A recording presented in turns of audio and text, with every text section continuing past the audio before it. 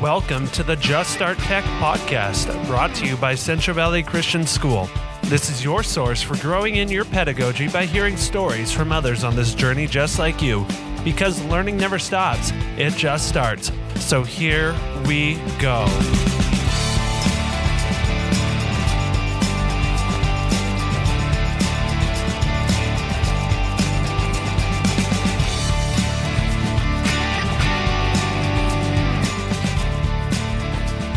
Hello, everybody, and welcome back to the Just Start Tech podcast. This is our 8th episode, and I am so glad to be bringing you these tips, ideas, and stories from other educators. My name is Nathan DeGroat, and I am a technology coach at Central Valley Christian School in Visalia, California. So here we are at the beginning of a new school year. Our school is already a few weeks in, and I'm sure there is some of that back-to-school excitement still going on. Hopefully, new things that you're trying are working out well, and if they aren't, then that doesn't mean you failed. Every day is a great day to reflect on what went well and what didn't, and then learn from it. Remember that just because something may not have worked right on the first day doesn't mean you have to go back to what you were doing. Keep trying and keep taking risks. If you are new to the podcast, we usually follow the format of discussing some pedagogical topic and being challenged with a question or something to try. After that, we hear an interview from a teacher who is taking a risk and trying something new with technology integration. Finally, come the jump starters. These are quick, actionable tips that you can use right away.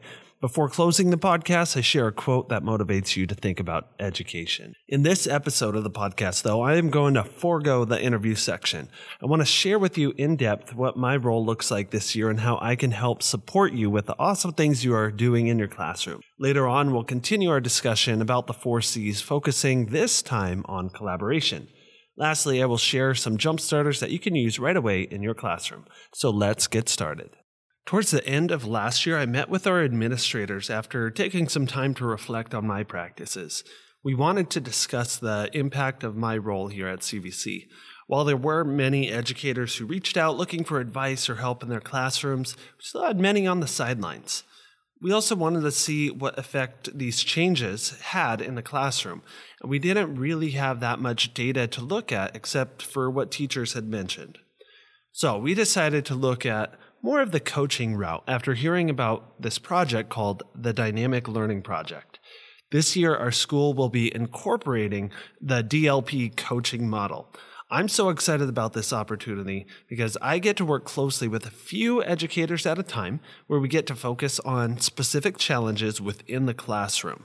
And it makes it more personalized for that teacher as well. I think that I will have a greater impact on you, and then you will have a greater impact on your students as well as your other colleagues. The best part about this for me is that I also get to go through some additional training and mentoring, so I'm learning in this process as well. This means that I get very quick feedback and support through a DLP mentor who can help guide me through the coaching cycle. The ripple effect of this will be so much bigger than me doing this on my own. So let me explain a little bit about a coaching cycle so that you get an idea of what goes on. A typical cycle lasts for 8 weeks, with a 9th week being a time to wrap things up if we still need to finish anything up. The cycle uses a 5-step challenge-based coaching model. So the first step is identifying different challenges that you face in your instruction or in your classroom. What are some of the things that just maybe keep you up a little bit? You're like, I really wish that I could make this better. Once we identify some of those challenges, we want to figure out, all right, which one do we want to focus on? Once we have that, we investigate possible strategies that we could use. The important thing here is that we're really emphasizing strategy over tools. We really want to focus on the pedagogy and the why before just throwing technology at it. Once we've kind of looked at and reviewed a few different strategies, we need to select a personalized one, the one that's going to really fit your classroom and what you're doing already. By focusing on just one strategy that's personalized towards you, we can really see the effect of it without other variables coming into play. After selecting the strategy, we begin to implement. And this means setting goals for what we want to achieve with the strategy. It could be that we're working together through a co-teaching. I could be modeling the strategy for you so that you can do it well the next time. or it might just be me observing the strategy being implemented by you and taking some notes or looking for different things. And then finally, we reflect on that strategy implementation to see if it went well or see if there are things that we need to tweak. Finally, once the cycle itself is completed, we'll reflect on the whole process and what progress we made. So I would love to have you be a part of this program.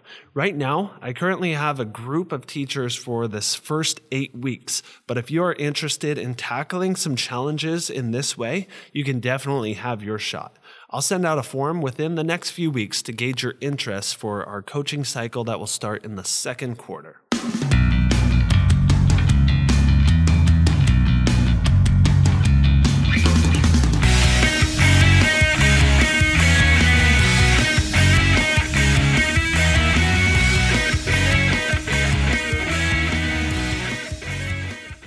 Let's take a moment to review those 4 C's of 21st century learning. They are creativity, collaboration, communication, and critical thinking. In the previous 2 episodes, we focused on critical thinking and communication. There are some great resources in those episodes, so I encourage you to go back and check the show notes or take another listen. When we talk about critical thinking, we often focus on the task of solving problems. So think about the types of things students are doing in your classroom. How much of it requires them to think about a strategy and apply it to a problem? How often are students reflecting on this process? These are such important components to developing this type of mindset. Reviewing communication, we must really consider how much is being communicated to us and our students, both visually and in words. We must also remember that communication is a two-way process. It requires that we convey our message appropriately to our audience, but it also requires being able to listen effectively and understand someone else's message. How do your students communicate? Is it strictly through one medium? With whom are they communicating? Is everything just being shared with you and not their classmates, another classroom, a school, or the community? Digital tools change the way that we can communicate, and students need to develop fluency in a variety of media.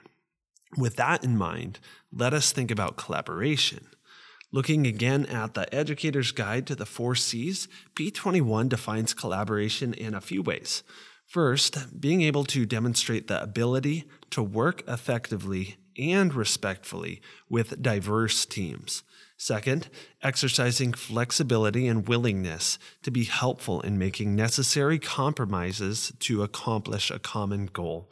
And thirdly, assuming shared responsibility for collaborative work and valuing the individual contributions made by each team member. As you consider collaboration, think about how this takes place in the real world outside of school. We have so many databases of information that are comprised of the effort and knowledge of groups of people. While Wikipedia is often deemed as an unreliable source, it's a great repository for general information with additional resources for information. And these are all curated by people who are knowledgeable about a topic. And many businesses adopt a collaborative model because they know that thinking together will generate much more powerful ideas than in isolation. If this is the model of the workforce, then let's give our students some applicable experience. So, what does collaboration actually look like, though? Well, let's take a look at some non-examples first. So collaboration is not a group project where each person does their own piece and then brings it to the group to put into one presentation. While we have a group being responsible, oftentimes there's little collaboration and communication within the project. Instead, groups could work on each piece together, being able to ask clarifying questions as needed.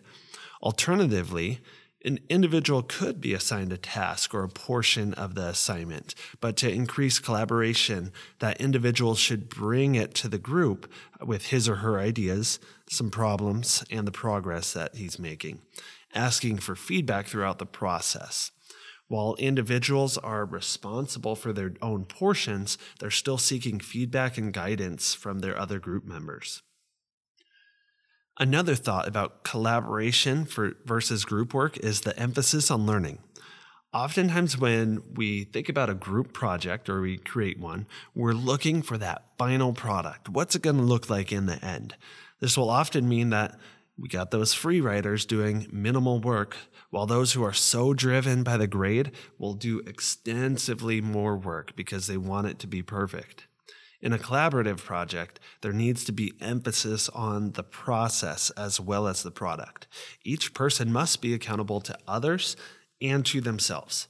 Doing a project in this manner requires checkpoints throughout. An example of this project comes from the Educator's Guide mentioned previously. Students form investigative teams, and each team is asked to investigate the crime rate in a particular city represented by the variable X.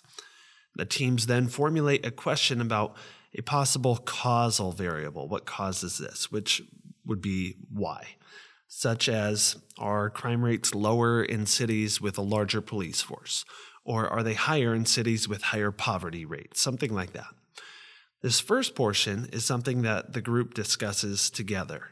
So they're talking about it as a group, as a whole, figuring out, okay, what do we want to decide on?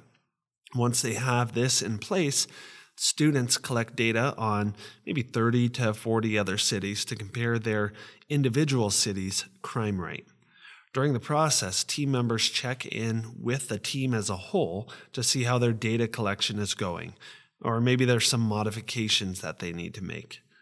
Once this step is complete, the team is able to regroup and analyze their data, defining the relationship between X and Y, then drawing conclusions and developing a way to present the data to their target audience.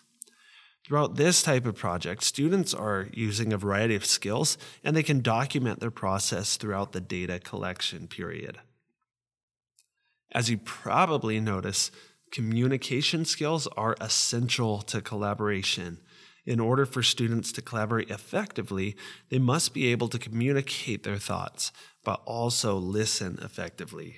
The way that students communicate with each other can show how valued each team member is. So as you depart, think about how can you model effective collaboration skills for your students? How do you already collaborate with your fellow colleagues? Being a part of a network that seeks to better each other is a great place to start. Consider joining a Facebook group, following educators on Instagram and interacting with them, or getting active on Twitter through Twitter chats or including things on specific hashtags. There are so many people just like you who are passionate about growing in their vocation. You just have to go out there and connect.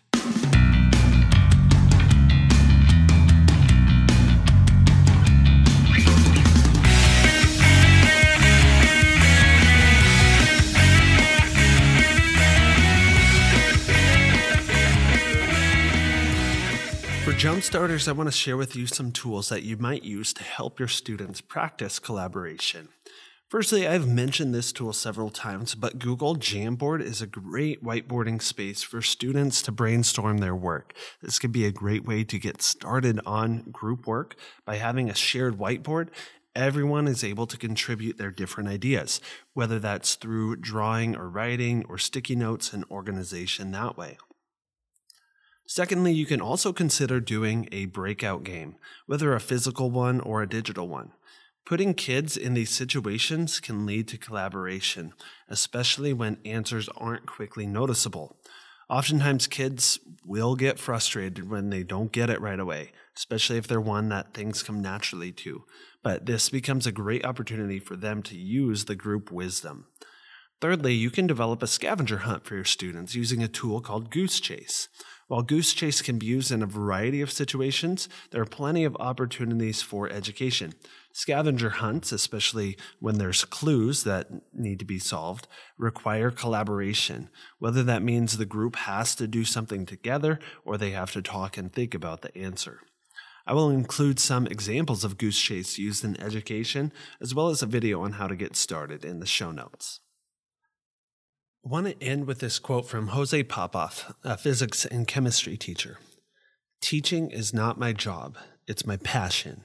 Getting better at it, that's my job." I hope that you have a passion for teaching, that you love what you do. Just like we want our students to grow and get better each day, we as teachers need to understand that we're lifelong learners. We aren't in the business of teaching. Rather, we're in the business of learning. I hope you enjoy this episode. Again, if you would be so kind as to subscribe and leave a rating, it would be greatly appreciated. Share the podcast with others who would find it useful, and if you have something you want to share or if you want to be featured on the show, reach out to me. You can find me on Twitter at JustStartTech or reach me by email at endegroat@cvc.org. Remember, learning never stops, it just starts.